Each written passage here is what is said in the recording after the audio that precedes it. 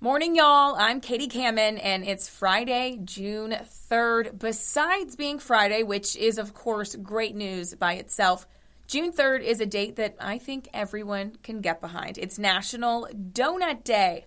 So there you have it, a valid excuse to stop by your favorite donut store for a sweet treat on your way into the office. If doing so is going to make you late to the office, get one for your boss, too, just to be safe. But what about that weekend forecast? Let's head over to the First Alert Weather Center. Good morning, everyone. Meteorologist Chris Holtzman here. Another hot and humid day today in the low country. We'll have temperatures in the 90s inland, along the coast, 80s, and we are tracking a cold front and the sea breeze later today, and that will bring scattered showers and storms. Not this morning, but notice this afternoon after about 1, 2 o'clock, activity will become more widespread. Could have some heavy rain and gusty wind in any storm, and that activity continues through this evening. For tonight, temperatures fall back into the 70s, a few 60s inland, and we're tracking that tropical system to our south. That will stay just to our southeast, but notice this front over the weekend. That will bring higher storm coverage on Saturday. That's on our 7-day forecast, which has highs in the 80s over the weekend, but we're back into the 90s by next week. Have a great day. You're listening to Morning Y'all, your local headlines and First Alert weather forecast, powered by the Low Country's news leader, Live 5 News. Now, let's get to your morning headlines. President Biden delivered a rare evening address to the nation from the White House last night, addressing the recent spike in mass shootings. In an emotional plea, he urged Congress to enact more strict gun control measures. Bradley Blackburn reports. Speaking from the White House with lines of candles as his backdrop, President Biden called on Congress to take action against gun violence following recent mass shootings across the country, including a New York supermarket, a Texas elementary school, and an Oklahoma hospital campus. After Columbine, after Sandy Hook, after Charleston, after Orlando, after Las Vegas, after Parkland, nothing has been done. Among the changes Mr. Biden wants to see, a ban on assault weapons and high-capacity magazines, stronger background checks, and new red flag laws. And if we can't ban assault weapons, then we should raise the age to purchase them from 18 to 21. The last time Congress passed major gun legislation was nearly 30 years ago with the assault weapons ban, but that expired in 2004. The Protecting Our Kids Act. Yesterday, House Republicans pushed back against a proposal by Democrats that includes many of the president's priorities, saying it is a threat to the Second Amendment. Colorado's Ken Buck defended the AR-15. In rural Colorado, an AR-15 is a gun of choice for killing raccoons before they get to our chickens. While Florida's Greg Stube showed off his own guns. XL 6-hour P365. Democrats say the legislation is full of common sense measures. Join us in saving lives. We couldn't have a more important job to do. A bipartisan group of senators is also working on a package, hoping to find a compromise more likely to land on the president's desk. Bradley Blackburn, CBS News. The Democratic legislation passed committee and is expected to pass the full House next week, though it's unlikely to garner the 60 votes needed to pass the Senate. And we have more information about that shooting in Tulsa. Police say a man who blamed his surgeon for ongoing back pain after a recent surgery killed that doctor and 3 others before shooting himself at a medical office in Oklahoma. Tulsa police identified the shooter as 45-year-old Michael Lewis. They say the gunman had recently undergone back surgery and had called a clinic repeatedly complaining of pain. Police say he bought an AR-style rifle just hours before the shooting. Tulsa police have also released the names of the victims of that shooting. The suspect's target was Dr. Preston Phillips, a Harvard-trained surgeon who had gone on several medical missions to Africa. Another doctor killed in the shooting was sports and internal medicine specialist Dr. Stephanie Hewson. A worker who had been in the medical field for 18 years, Amber Glenn, was the 3rd victim. She survived by her husband and 2 sons. The 4th person killed was a Vietnam veteran named William Love. Tulsa police say he sacrificed his life to save his wife from the gunman.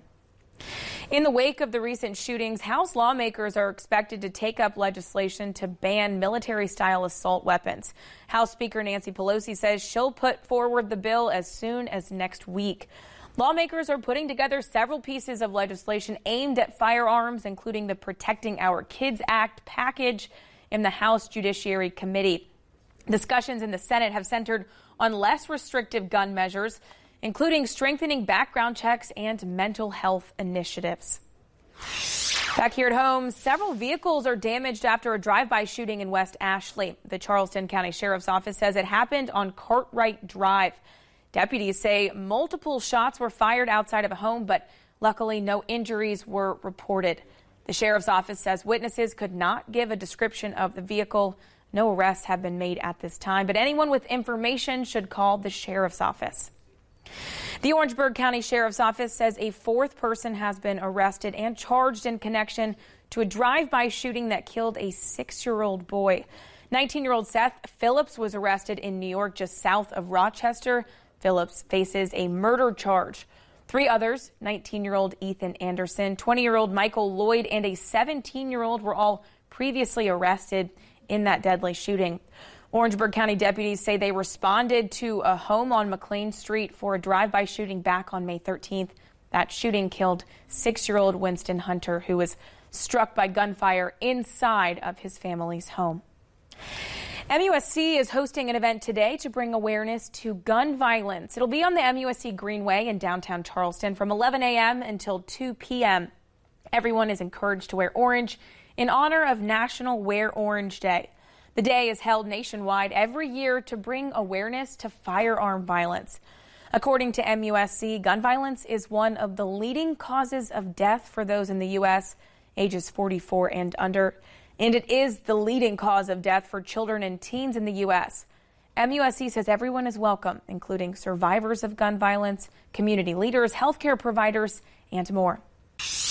With early voting underway in the state's primary election coming up on June 14th, there are a few major races in South Carolina this year. Right now, one that's gaining attention is the fight to be the Democratic nominee for governor. Melissa Rademacher breaks down who the front runners are and what's going on before the primary. 5 candidates are each hoping to be the Democratic nominee for South Carolina governor. Joe Cunningham, Carlton Boyd, Mia McLeod, Calvin McMillan, and William Williams. State Senator McLeod and former Congressman Cunningham are largely considered to be the frontrunners. Those two took to social media earlier this week, McLeod accusing Cunningham of pulling out of a debate, and Cunningham responding, saying he would be willing to participate in one that is fairly hosted. Now the South Carolina Democratic Party says there is a debate scheduled for next week, and it will air on SCE TV. Details will come over the next few days. I was told that he was the only candidate in the primary who refused to commit to a debate, and that's why it was canceled. So I challenged him to a debate because the people of South Carolina deserve to hear from all of us what we're about. And so we've got that on the books, so very much looking forward to that. And talking about the issues and talking about what's important to folks. And I've debated all my opponents in the past and would welcome debates, as many debates as we can. I know that Senator McLeod and I have been on a number of forums over the last several months. The winner of the Democratic primary will go on to face the winner of the Republican primary, where incumbent Governor Henry McMaster faces challenger Harrison Musselwhite. In the newsroom, Melissa Rademacher, Live 5 News. The new election law Governor McMaster signed last month put significant changes in place for absentee voting by mail. Many of those changes are already in effect right now for the June primaries, but those changes are causing some confusion among South Carolina voters.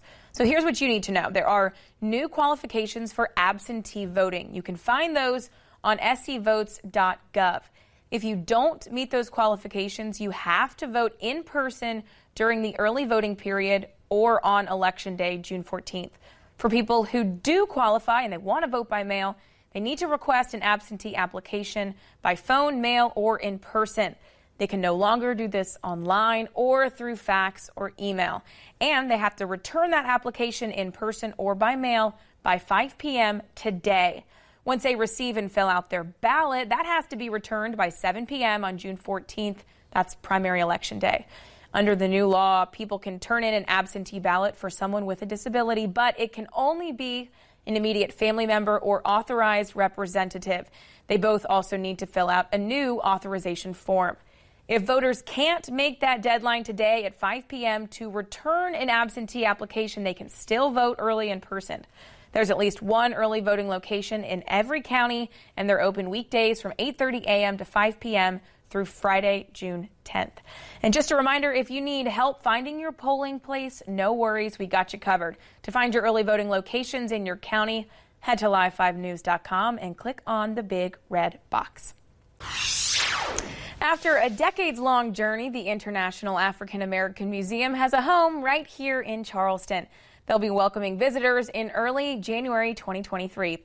Lauren Quinlan joins us live. And Lauren, you spoke with the museum's president and CEO. Did they face any challenges over the years to get this museum open? Katie, Dr. Tanya Matthews says they broke ground in 2020 right before the pandemic started. Supply chain issues was one of their biggest setbacks, but they kept moving forward and they are excited to welcome people early next year. Matthews says choosing the opening date was important. They wanted to have their own space to celebrate. The museum has been decades in the making, and there are many reasons why. One, it was built from the ground up, costing just shy of $100 million, and the museum committed to raising most of the money before breaking ground. Matthews says there's so much Black history here in Charleston. That's one reason why this home base for the museum is unique. We did have the ability to reclaim the space of Gadsden's Wharf, one of our nation's most prolific international slave trading ports. Nothing could be more appropriate as we settle into what I refer to as the middle of the African American journey, not the beginning, not the end, but a significant port in the middle. Visitors can expect art installations in the African Ancestors Memorial Garden, a genealogy lab, an infinity reflection pool whose art installation is based on a diagram on how enslaved Africans were packed in the bottom of slave ships, and more. The museum says they can only give a peek into the African American journey, and they encourage people to be curious and to find out the rest of the story. For more information, click on this story on live5news.com. Reporting live in downtown Charleston, Lauren Quinlan, Live 5 News. On this date in 1965, astronaut Edward H. White became the first American to walk in space during the flight of Gemini 4. And from the birthday file, we give a nod to soap star Tristan Rogers, who is 76. Downton Abbey's Penelope Wilton is 76 as well. And TV journalist Anderson Cooper turns 55. I hope you have a great weekend, and we so appreciate you joining us here at Morning Y'all. From Live 5 News, I'm Katie Kamen. I'll talk to you Monday. Morning Y'all is produced every weekday morning. Be sure to subscribe wherever you get your podcasts and download the Live 5 News app for your mobile device. Get the latest news and weather updates 24/7 from Live 5 News, the Lowcountry's news leader.